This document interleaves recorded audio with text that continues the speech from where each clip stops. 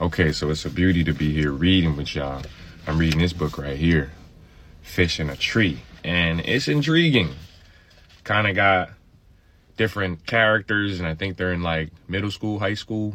They all kind of misfits in its way. Finding out that one of the main characters is dyslexic.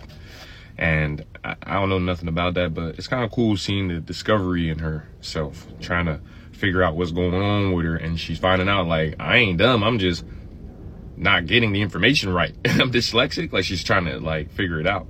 So let me read a little bit to you.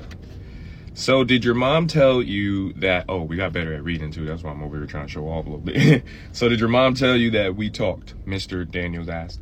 Yeah, I take a long breath, noticing that I can feel my own heart beating. I have to talk to you about something. This doesn't sound good. I need your help. You need my help? Yes, I do. You know how Miss Keisler gave you those tests? Yeah. Well, it appears you do have dyslexia. Which, like I said, makes learning to read difficult, but doesn't mean you're not bright.